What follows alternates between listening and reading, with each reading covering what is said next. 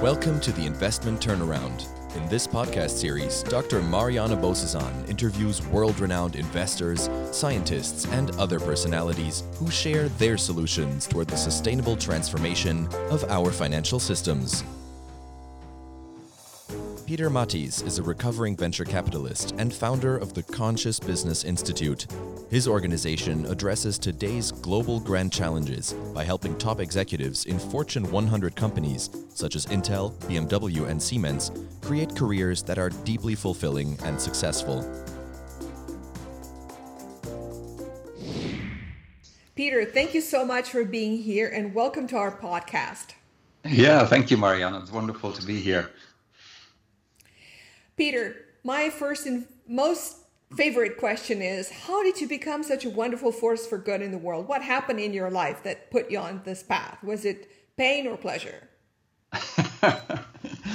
I think a little bit of both, but mostly driven by pain, actually, because I was in the business world. I can still remember sitting in my Munich office looking down Maximilian Street and asking myself, my God, isn't there a better way to work? And as I looked at organizations all around the world, actually, for investment purposes, and asking many of the employees and leaders that we worked with, what is it that you really want to do with your life? In a quiet moment, many of them told me it would be really something completely different. I would like to open a restaurant in Côte d'Azur, for example. I would like to travel the world on a sailboat or something. And so as an investor, it was always the question, how much money are we investing in organizations where only really few percent of the people are fully engaged? And if you look at the statistics Gallup, you can see that that's actually the case, that only very few are engaged. I was one of them. I was always successful, but underneath the surface, when I put my head on the pillow at night, I was asking the question, isn't there a way where I can work with more fulfillment and purpose? At the same time, I saw that a few people in our world, maybe 5%, maybe 10% of the people are fully engaged, fully motivated, fully on purpose, and usually extremely successful at that. So I wanted to become one of them. And that pain that I felt inside of me kind of drove me to search for a different way. It took me several years, but at some point in time, it was in 2004, I sat on a plane from New York to New Jersey, from New Jersey to North Carolina to do a workshop. I dozed by the window early in the morning at 6 o'clock, and I had this insight about the Conscious Business Institute. I saw the name in front of my eyes, never heard it before, but knew at that point that that's really what I want to do with my life. It hit me like a sledgehammer in the morning at 6 o'clock, and I was wide awake, wrote down a bunch of stuff that came to me, and then said, this is what I want to do. So that's kind of the beginning of the journey where I then started the Institute. Wow. Wonderful. I remember how we were having our conversations in California. I was still live there on a similar topic. Mm-hmm. Yeah, so you have developed your own model for systemic organizational change. Can you take our audience through the 5 core modules of your model? Yes. Again, I looked at hundreds of organizations as an investor, and then after that as well. And again, I found that really most organizations are run in a very dysfunctional way, which you can see in the statistics. So I came to the point where I really asked the question, what would be a conscious business? What would be an organization that would be truly inspiring, where people wanted to work, where they're fully engaged, where teams flourish together, where they have a common purpose, and the finances are good as well. And what came to me as a model, which we are now using, is really an integral model that's very similar to what Ken Wilber has developed, but maybe a little bit more practical and easy to apply. So if you imagine a pie in front of you and cut that pie into four big quadrants, these 4 quadrants need to be fulfilled in order to create an inspiring organization. And just bear with me here as I lead you through this. If you imagine working in an organization where you can be yourself, where you can show up, where you can be authentic, where you can express your gifts and talents, your full authenticity, where you don't need to be afraid, where you basically can show up fully and self-express yourself. That's a deep human need that we all have. That's the first quadrant. The second quadrant that we fulfill then is if we then can connect to other people, if we can create teams where people actually collaborate instead of compete with each other, where they maybe even share a vacation together, where they're able to deal with conflicts in a more life-giving way maybe, so that we create teams where people actually want to work with each other because, again, it fulfills the human need for connection that we all have. Then the third quadrant is if we can then make a difference together, if we can build a purpose-driven organization, because again, a human need is to have a common purpose, to fulfill a purpose, to make a difference in the world. And then the fourth quadrant is to be sustained, financially sustained, meaning that we make money in order to have a good living. If you imagine these four quadrants being fulfilled in your life or in an organization, you'll find that there's really no reason to leave the organization because it's not about business, it's about human needs. If those human needs are fulfilled, there's really no reason we want to leave. The problem that we see is that most organizations focus on the bottom right quadrant, in our case, if you have the image in front of your mind there, which is to sustain profits and margins. And although they might do leadership development, many have a mission or a purpose, many do team development, but when something happens in the world, when there's a finance crisis, when a big client breaks away, most people fall back to the lower right quadrant. And with that, the other quadrants are empty. And if I, as an employee, would see that in my leader, in the management of a company, that they focus on the margins and profits, they basically tell me, I'm not caring about you, I'm caring about money. And with that, the people need to take care about themselves and can't take care of the company really. So with that, the entire model breaks apart. So the question becomes, how can we build organizations that fulfill these four quadrants and keep them alive even in challenging situations? And what is the leadership model that is necessary, the conscious leadership or authentic leadership, that however you want to call it, to build these four quadrants and to keep them alive even when there's not a nice weather situation around in the organization. So that's the approach in a nutshell. Wow. So how do you actually apply that model? When you go, let's say you go to BMW or Intel or Cisco, what do you find, and how do they receive that, and how long does it take?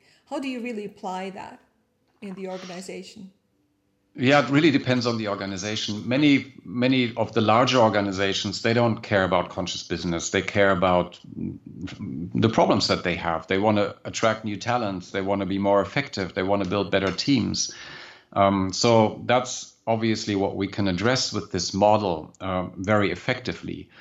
And then, for example, we're working with a BMW subsidiary of about 500 people now. They are really, the CEO is really open to saying, no, we want to use this model. We want to take everybody in our company through this model so that we can transform the organization. So we see more and more companies realizing that we need a holistic model in order to create that transformation that we really need.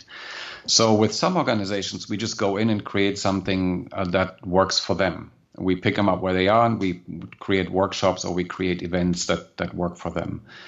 The typical approach that we have, for example, with this BMW subsidiary that I just mentioned, is that we go in, we oftentimes do a culture assessment of where an organization stands in those four quadrants and this leadership paradigm, in those 5 identities, as we call them.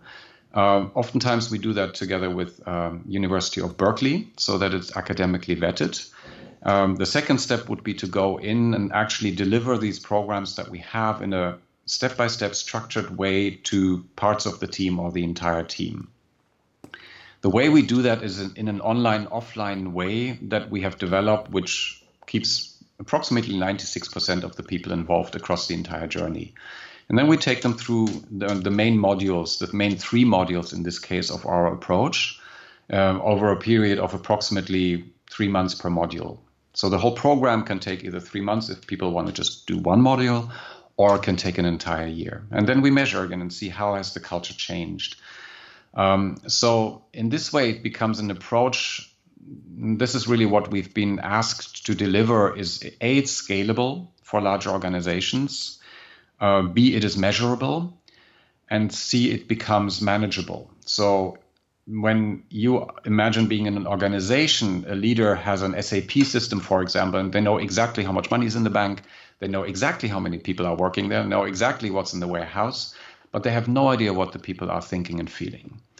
So we are trying to put this measurability and manageability into human resources, into building inspiring cultures.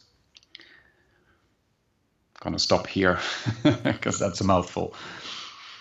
Right. Yeah. So I'm asking. Actually, maybe we should go back to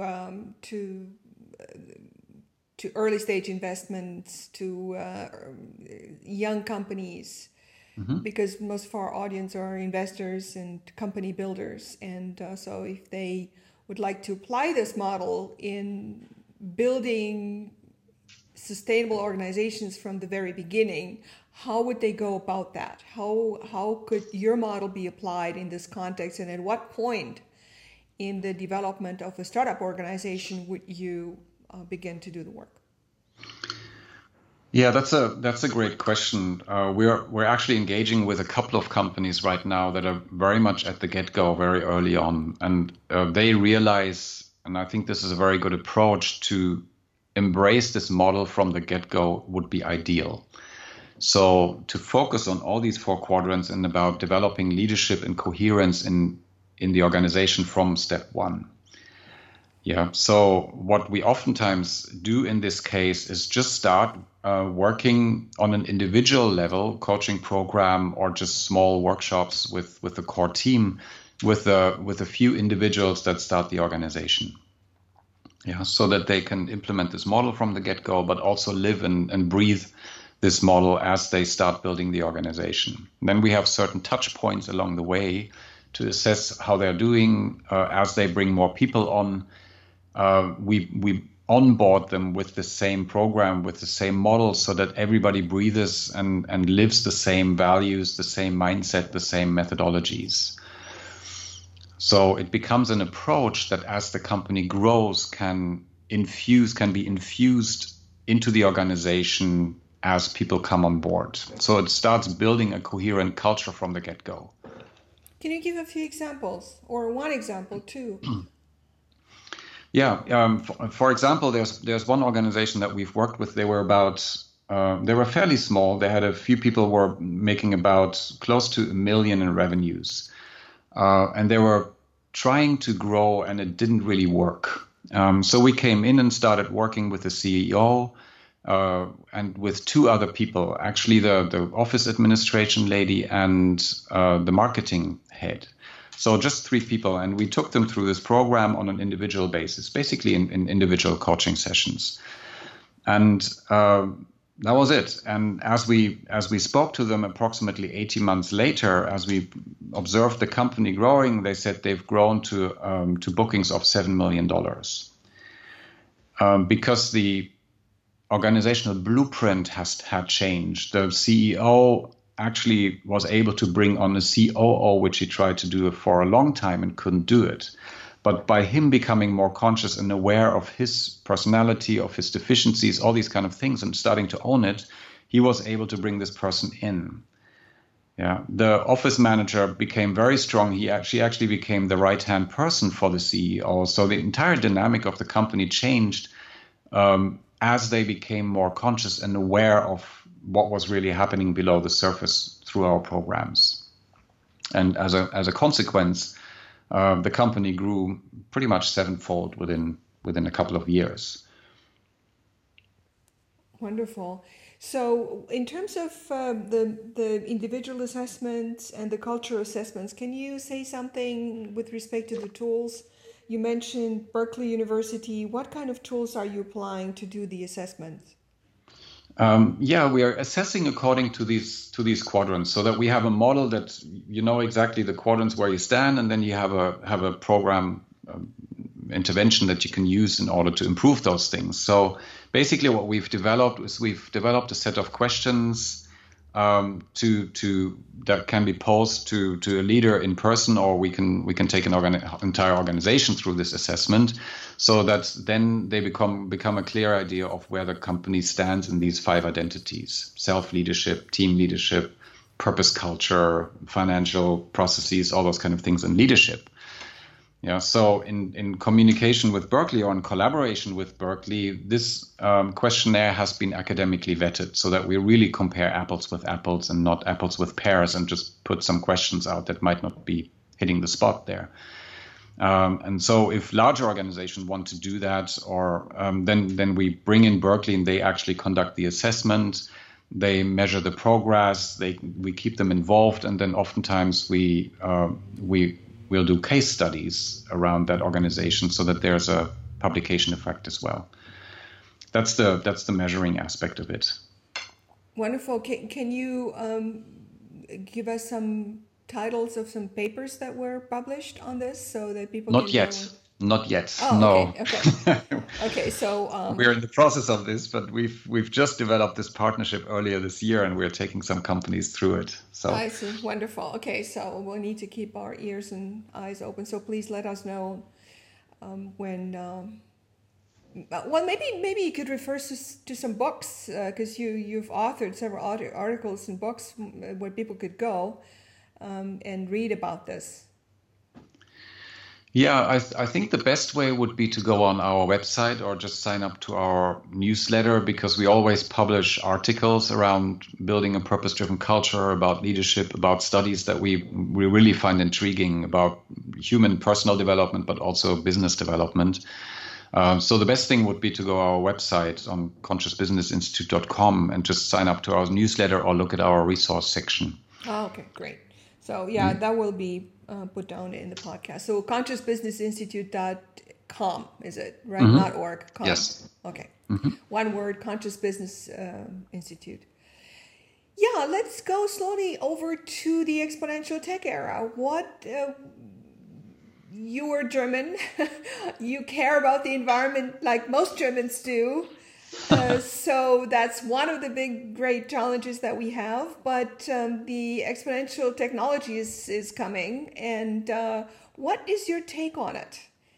Because that's obviously disrupting businesses as well. And how can you, with your approach, address that? The fear that is associated with it, fear of losing your privacy, fear of having your boss look over your shoulder what you're doing. How is that affecting organizations, individuals, people, cultures, and how do you address that in your model?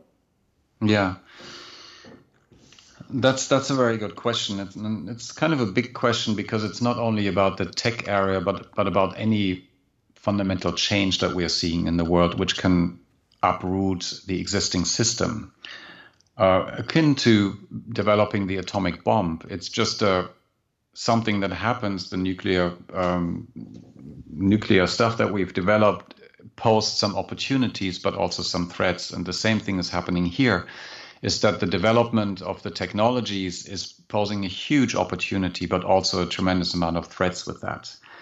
So it's kind of proportional in both directions, and it comes back to us how we will actually make use of it.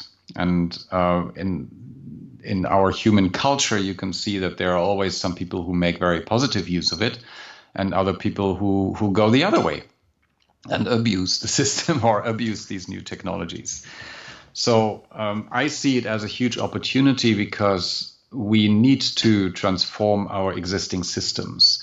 The way we operate in this world is simply not sustainable anymore. It's not sustainable on a global level, which sees it on an environmental impact. It's not sustainable for organizations because the people are burning out, and it's not sustainable on an individual level because of the high dissatisfaction, diseases increasing, stress increasing, all these kind of things. So our existing systems are done. With increasing populations, with increasing speed, all of these kind of things, we cannot use the old systems anymore. We cannot simply get involved in change because it's first order change that really doesn't make the difference. We need to get into second order change. And I believe that the technologies provide an opportunity to foster this second order change, where we really change our mindset around how we operate in this world. Impact investing is one part of that, for example, or integral investing.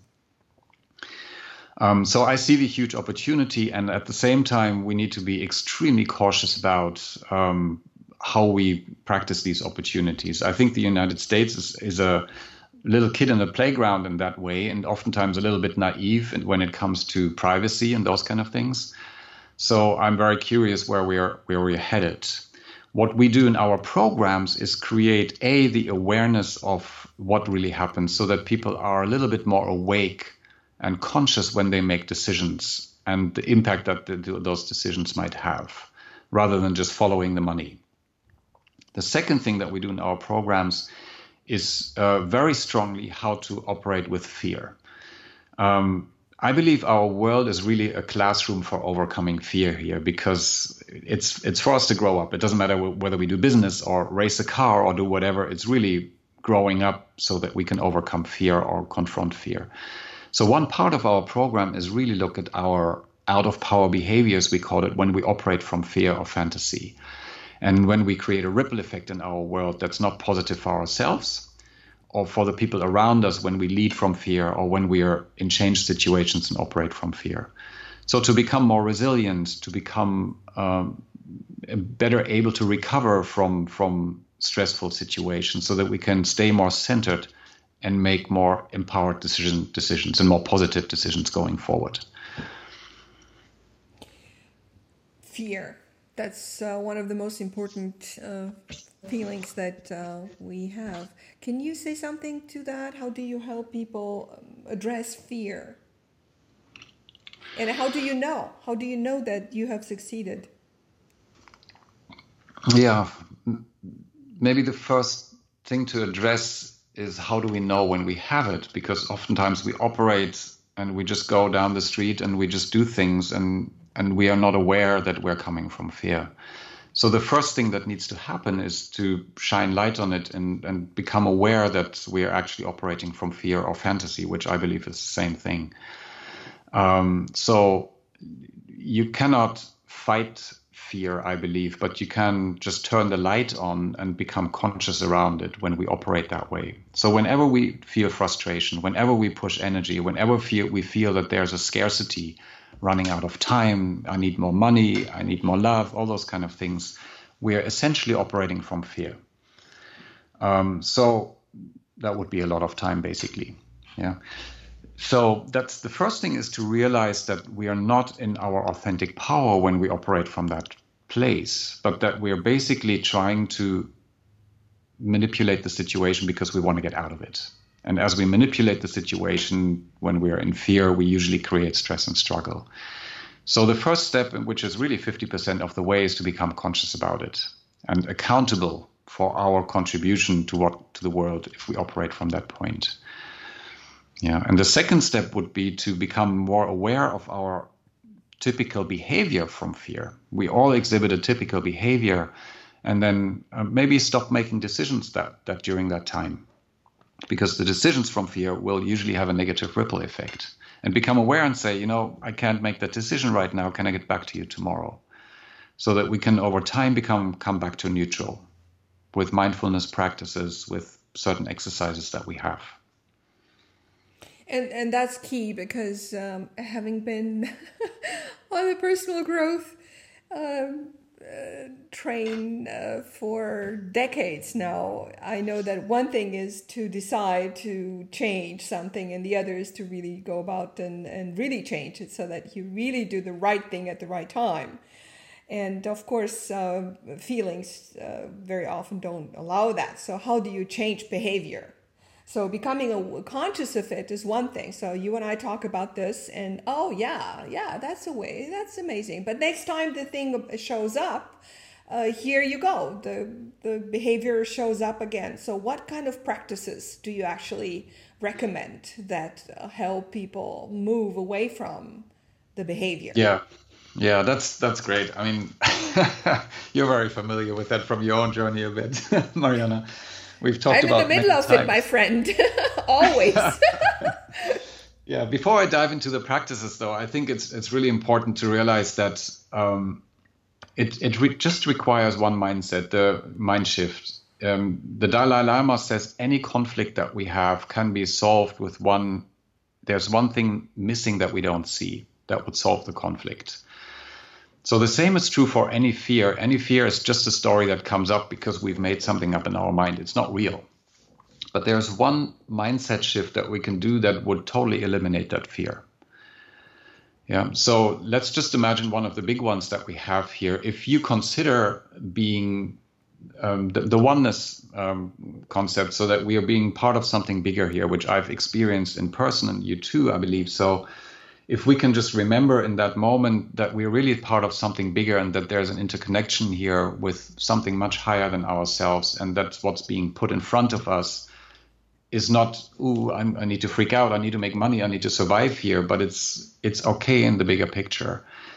This mindset, if we can really step into that, you would notice that it could totally eliminate that fear. Yeah. So again, this is why the second order change is so important. If we are staying in, we just want to make a change here, impact investing, all those kind of things, I don't believe we're going to get anywhere, because change is not going to make a big difference. It's going to improve an existing system by a little bit, but change always comes from the first order mindset, which is from the same thinking that created the problem. So we might improve an organization a little bit, or we might improve investing a little bit, but it's not going to make the transformation happen that we want to see. For transformation to happen, we need to have a second order change, as they call it in systems thinking, which requires a different consciousness. A different consciousness, as I just said, maybe that we are interconnected. Yeah, that would fundamentally change everything. So the practices that I have, back to your questions, are quite manifold, actually. First of all, I sit every morning and have my breathing and my meditation practice to try to reconnect to that. Try to check in with my emotions, my feelings, but also connect to that higher perspective. The second practice that I have is spend time in nature, for example, to connect to something higher, but also back to myself. Another practice would be to use our own tools that we use in our programs in critical situations. So when I feel that I'm freaking out about something, when I feel a conflict with a person, to sit back and say, which tools can I use from our own methodologies that would help the situation? Yeah, so I can name a few more, but those are just three I want to throw out here. Yes, thank you. That's also one of the questions that I have. What is your own personal practice? So, in your perspective, I mean, as a psychologist, trained psychologist at that, I know that transformation takes a long time. Unfortunately, with human beings, that's what it takes. And we all know, those of us who are familiar with children or have children, know how long it takes to grow a human being and get individuals to a different mindset, particularly if they're not aware of it or don't work at it to, consciously to transform it. So once people decide, from your perspective, and now coming back to organizations, once people decide that they really want to make a shift, because one thing is to intellectually see clearly that, oh yeah, I do have this problem, and the other is to get your butt on the cushion every morning or evening or whatever, and go through the moves and realize that you are not your thoughts, you are having thoughts. How, from your experience, how long does it take to get that transformation going? It can go pretty quickly. I mean, transformation can happen in a blink. If you look at the 9/11 events, there's a plane flying into a skyscraper, and suddenly people come out of it and leave their long-term wife. They leave their jobs, they leave all kinds of things and change their lives around. So it can happen very quickly, but we oftentimes don't want to have it happen that way with a plane flying into a skyscraper. So transformation can happen rather quickly. If you look at some things, they found, for example, if you look at Richard Davidson's research, he has found that if we want to become more grateful, for example, that could be a transformation, how we see the world in terms of gratitude. It can, maybe just after 7 hours of meditation, so a few weeks of meditation, you see different brain patterns evolve. Yeah, so if we can do this practice, the practice itself is not the problem. It's getting our butt on the pillow and actually doing it, committing to that. But if we do that for a few weeks, we will see changes. I, for example, do one of Joe Dispenza's meditations, which I really like, and since I've every time I do it, I feel a difference. And as I do it more often, I get back into that space. So that's something I can truly recommend, to just listen to those meditations every day. Can you repeat the name again and where people can find it? Yeah, Dr. Joe Dispenza. Mm-hmm. He wrote a book called The Placebo and other books about how we shape our reality. And he has meditations that go with it. Mindfulness practices. Yeah. And then if you look at like building resilience, for example, which is a different muscle in the brain, actually takes a long time to change that. So they say approximately 5,000 to 6,000 hours or so to really build resilience as a muscle in your brain. So I believe change can happen rather quickly if we just sit our butt to it and do it on a daily basis for a little bit of time at least. What would be the minimum meditation practice that you would recommend from your expertise? Yeah, this is a tricky one. I talked to a person that turned to a business person that became a monk for 12 years, and now he's working with executives. He says, start with a minute. If you can just sit down a minute and just be focused and not think of anything, just focus on your breath. If you can do that for a minute, that's perfectly fine. It's a start. And then after 6 months, go to 2 minutes. Yeah, if you can do that, that's great. I'm trying to sit for at least 15 or 20 minutes, sometimes longer in the morning, and just find my own space, yeah, and have my little practice that I'm doing here. If you can do that, I would recommend at least 15, 20 minutes. Yeah, personally, I have two questions. First, I meditate every day for almost 2 hours every morning, very early in the morning. But it took me actually 35 years, and I've been a meditator for 40 years, but it took me 35 years to find the right teacher and the right practice for me. So what kind of practice, or from your expertise, what teacher, what practice works best for you and your audiences? Yeah, it really depends on the personality and the stage, whether it's the beginning. I know a lot of people who run so much energy that they just can't sit down for 5 minutes, and it's very painful for those individuals. So a moving meditation might work as well. So you can start with a yoga practice, and just running is the same thing. If you just focus on your breath and start going that way. The slow, long limb sports, being cross-country skiing could be the same thing, or taking a walk through the woods if you're just focusing on your breath and what's going on, if you stay mindful. The practice that I like to do is some guided meditations. As I mentioned, Joe Dispenza helps do that, where you can speed up the meditation a little bit if it's too slow for you, so it might just be 30 minutes or so. I like to do MBSR practices where you have a certain body scan, which keeps your mind occupied in the beginning. So MBSR practices in various ways. Can you? I'm familiar with that. Can you say a few words to MBSR? Yeah, I mean, you might be able to say more than I can here. It's mindfulness-based stress reduction is basically a way the Westerners took the Eastern ways, created all kinds of research around it, and found out how we can actually use meditation to improve our health, our energy, our well-being, our presence, our success in life ultimately.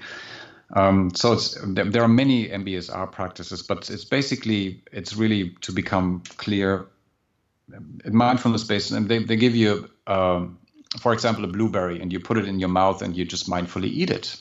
Yeah, you just really pay attention to the texture of it, to the sweetness of it, to how it dissolves in your mouth, basically to put your mind to what's really happening. It could just be holding a pen, and while you speak, you can just feel the pen in your hand and become mindful about that thing in your hand, and it puts you back into the present moment. Or if you sit and meditate, just do a scan through your body where you hold any tension maybe, and then consciously release that tension. Mm-hmm. Is there anything you want to add from your side?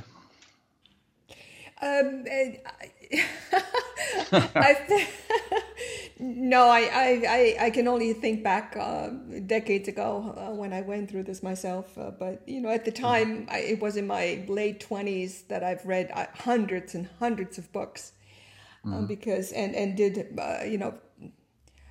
all kinds of practices, traveled around the world and studied with who's who in this field, from Deepak Chopra to whomever. And and I've now arrived to the recognition that mindfulness is way not enough, but it's just a good start. Yeah. Yeah. Mm-hmm. Yeah. Mm-hmm. So how do you want to be remembered? What kind of impact do you want to have in the world? That's a good question. I'm not sure whether I want to be remembered. I'm just going into every day doing what I do because I cannot not do what I do. And I actually, running the Conscious Business Institute, the purpose of the Conscious Business Institute is provide a better way to the way we run organizations and to ultimately transform the way we organizations. But I'm not setting out to do this change because whenever I want to see a change, I come from a perspective that something is not good enough. And when I come from that perspective that something is not good enough, I'm coming basically from the scarcity perspective, which is fear-based. Whenever I push something to become, I need to see a change here, there's always resistance, because if I push something, resistance is the physical response to that.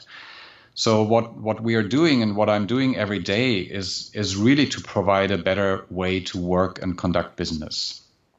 A way that's more life-giving, that's ultimately more successful, that's more purpose-driven, and just an alternative to the existing model that's out there.